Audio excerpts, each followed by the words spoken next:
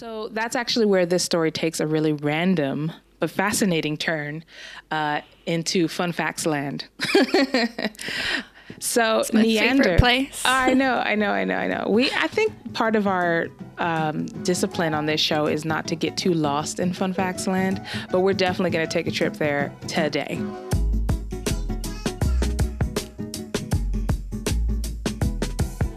And we're back with another episode of Impartial, the podcast where we talk all things church music. I'm Cara Devereaux. And I'm Monet Funke. And today we're going to be talking about the hymn, Praise to the Lord the Almighty. What's this song got to do with the first archaic fossil of man? Translating hymns is a lot harder than we think. And as usual, we're going to see where these themes come from in Scripture. All that and more if you stay tuned. Yeah, but before we jump in, if you're new here, don't forget to subscribe to our podcast. You can follow us on social media at Impartial, or you can visit our website, impartial.com, where you can sign up for our completely free and completely awesome weekly newsletter, where we bring all our newest episodes fresh to your inbox.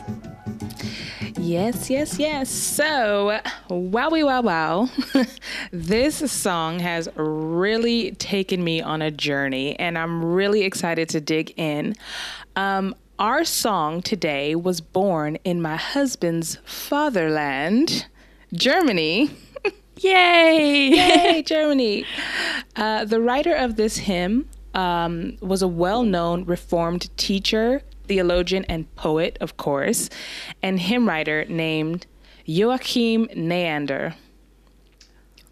It's going to be a lot of German in this episode. Just get ready. So Joachim was born in Bremen, Germany, a place I've actually been to, which is sort of random. And he spent a lot of his time teaching and preaching in the Dussel Valley, which is near Dusseldorf, I'm pretty sure.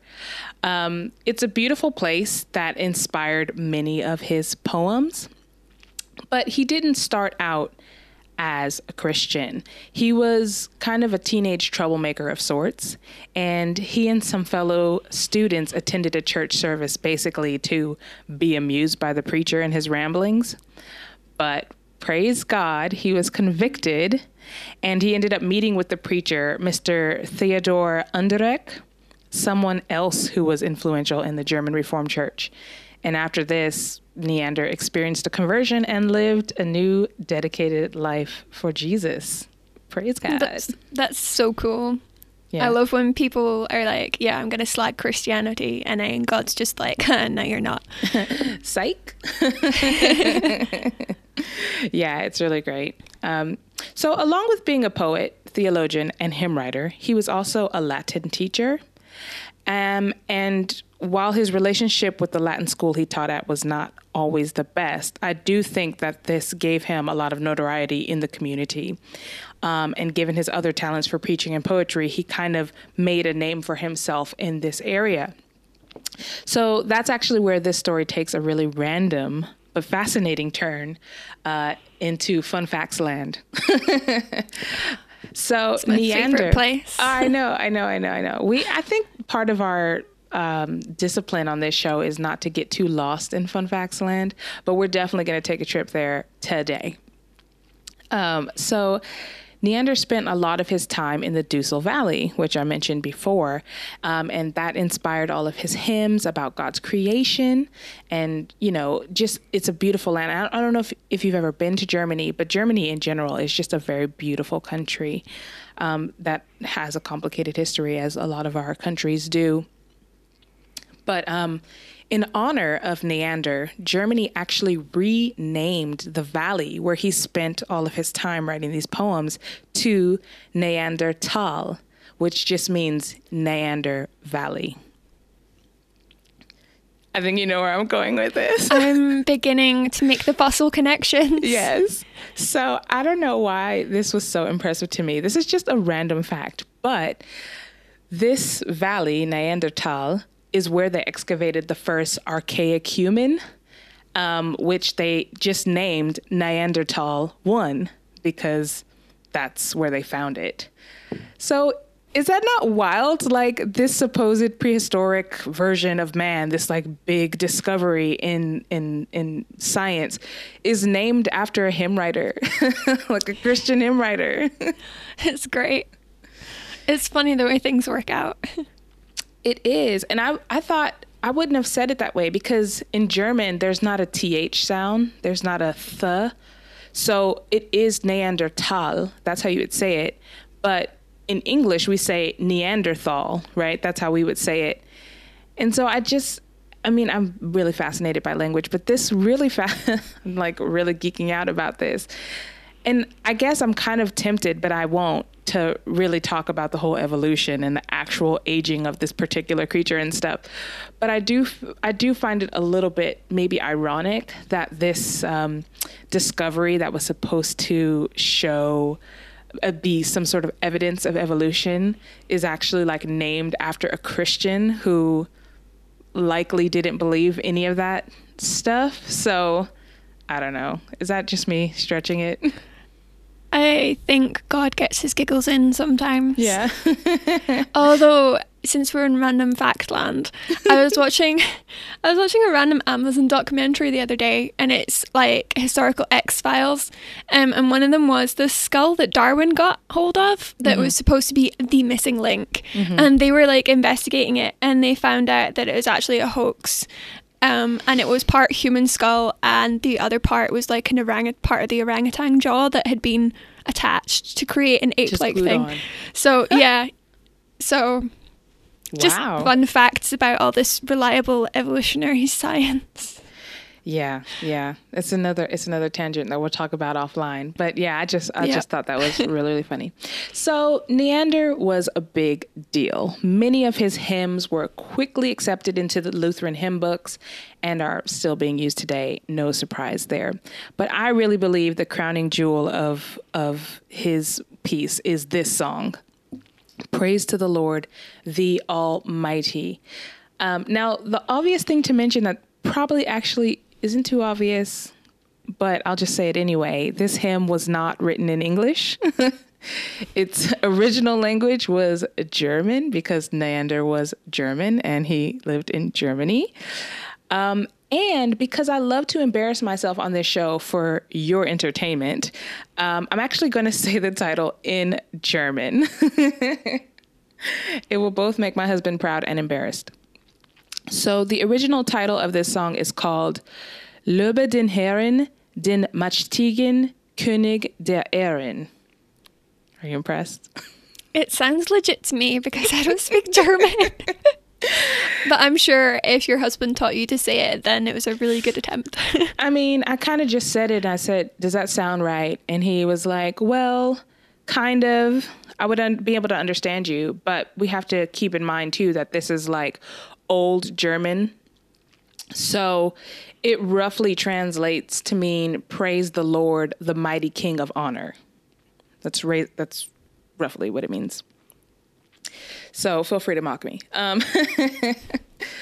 But I actually think that even just that rough translation kind of brings us to an important topic that we can only really tease in this episode, mainly to do with my lack of knowledge in this area. But I was fascinated by it. And that is translations. The most popular version of this song was translated by a lady called Catherine Winkworth. And Catherine was a British hymn writer and teacher, and she spent a year in Dresden, Germany, where she took an interest in German hymnody, and that's when she began her works of translating several hymns into English. She did a great service to the church, but like with all translations, there can be controversy of how and with what lens you translate. We obviously see this all the time with Bible translations and people having very, strong views on which version is the best or the truest to the original and which one is more dynamic, as in it's easier for us to understand. And there's obviously cultural lenses there above my pay grade. But we see this in church music as well. We talked about it a bit on our exclusive psalmody episode. There's obviously something to be said about folks who are taking a song that is now a psalm that is now in English and then trying to give it a meter when it's removed from its original language, which was Hebrew. Do you have any initial thoughts on that? I think it's really interesting that you picked up on that, because next week we're going to be talking about that too. But if anybody out there translates hymns or knows someone who translates hymns, it would be a really interesting conversation to have. So, if you know anybody like that, we'd love to be put in touch, because I think that would make like a really interesting episode. Yeah, because definitely. like translating like normal speech is hard enough, but trying to translate like metaphor and everything and then still translate it into a meter that's singable must be particularly hard. Got to have special skills. So we will get into a bit of that right now. Basically, there was this priest in England who, I guess he was somewhat of a historian. He created this book called A Dictionary of Hymnology.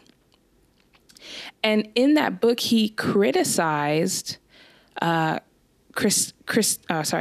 Winkworth about her translation from the German to the English. He basically said that in her song, she used themes of muscular Christianity. Have you ever heard of this term before? No. It sounds a little bit feminist and patriarchy, to be honest. I honestly feel the same. I was like, to me, this sounds like really lefty and made up, like, toxic masculinity or like what mansplaining. Is muscular, like, come on. Yeah. You're going to have to explain it now, because I will. Weird. Well, apparently it's just referring to like a cultural trend in the West, and in this case specifically in Britain, where like strength and stamina and physical fitness were elevated in society as being virtuous, particularly within Christians. And this criticism is found particularly in the first verse. The original song reads, some more German for you, get ready. The original song, the second line of the first verse says, Meine geliebte Seele, das ist mein Gebären, which roughly means, my loved soul, you are my desire. And Catherine translates that to say, oh, my soul, praise him, for he is thy health and salvation. That's very different. It's very different. Now, if we're going to go match for match on this verse, I can see his criticism. It's like, well, where did you get that health and salvation stuff? That's your like British, muscular Christianity. Sorry, it just makes me laugh. It just sounds stupid. It's probably legit, but I just find it a little bit amusing. But in the original song, there are 5 verses, but in Catherine's translation, there's only 4. So did she skip a verse? No, she actually sort of mashes the themes of the song and puts it into 4 verses, takes the German 5 and puts them into 4. So in verse 2, it reads, warning, German alert, more Germans coming. In verse 2, it reads on the second line, der dich Gesundheit verliehen, dich freundlich geleitet. Again, that's just gibberish. What it roughly means is he who bestows you health and guides you kindly. So he clearly has themes about God giving you health and your guidance and stuff. So it's really difficult to say, was she reading her British context into the song, her muscular Christianity, or was she just bringing the themes of the original song into an English context to the best of her ability? What do you think? I think it's hard to know because we don't know her, but I imagine it would be probably a bit of both, because we're often blind to our own cultural biases and stuff. So she may have been doing it to the best of her ability without realizing that some of her culture was playing into it. Yeah. Yeah, and obviously we cannot translate devoid of our culture, but as they are songs of praise, and you know, this is a poem-esque type of context, I do think there is room for creative license in translations, and maybe I don't necessarily know how I feel about muscular Christianity being a valid theme to pick up on, as if it's not. I mean, because when I looked this up, they were like, well, muscular Christianity can be traced back to Paul.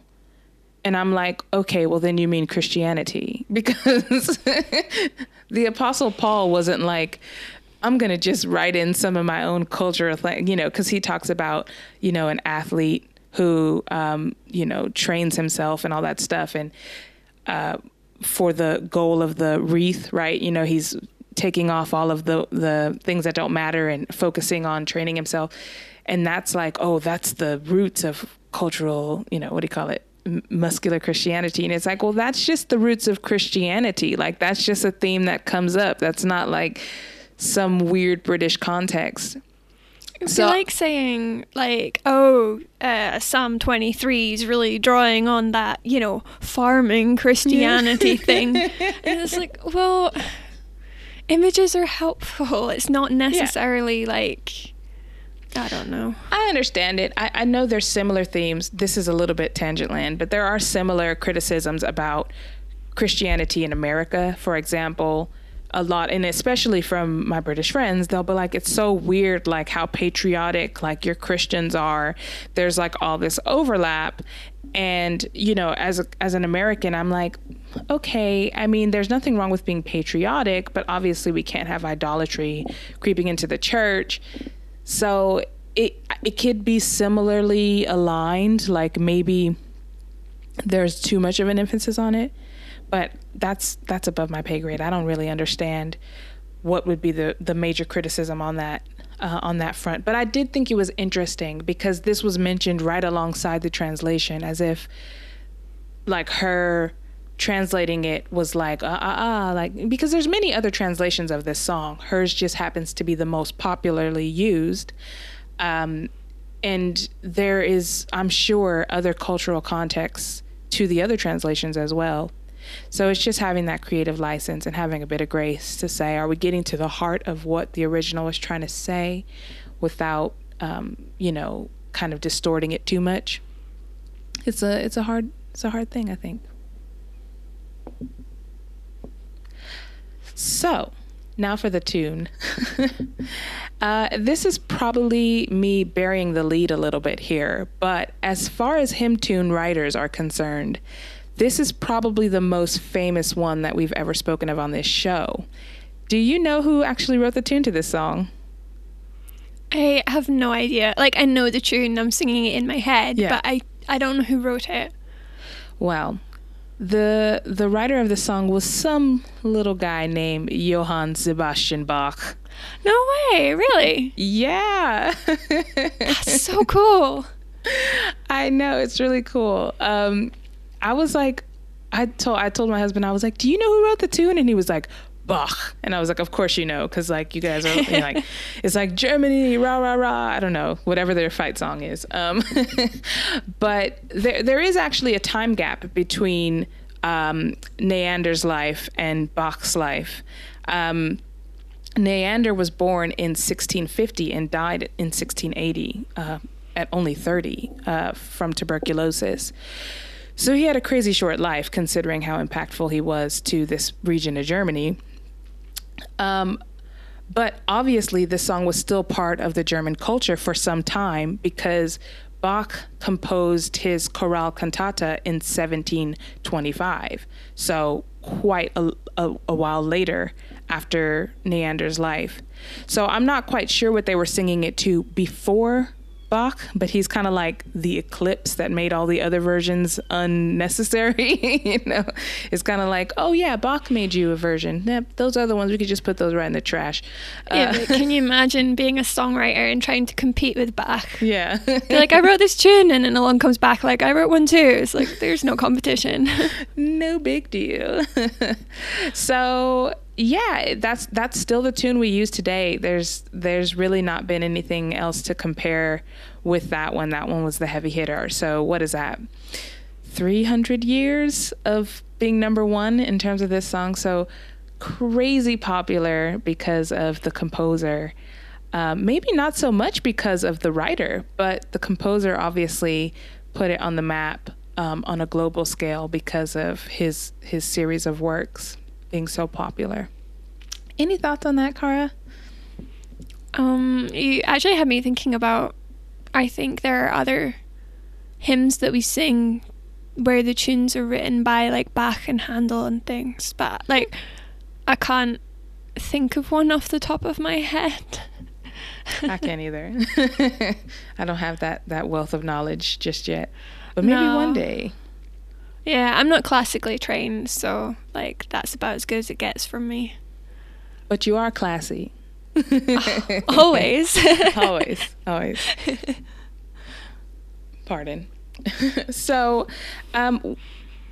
we can't have an episode without looking at the word and seeing where we get these lovely lyrics from the scripture, both the English and the German ones. So I thought it would be a good idea to look at what inspired these words.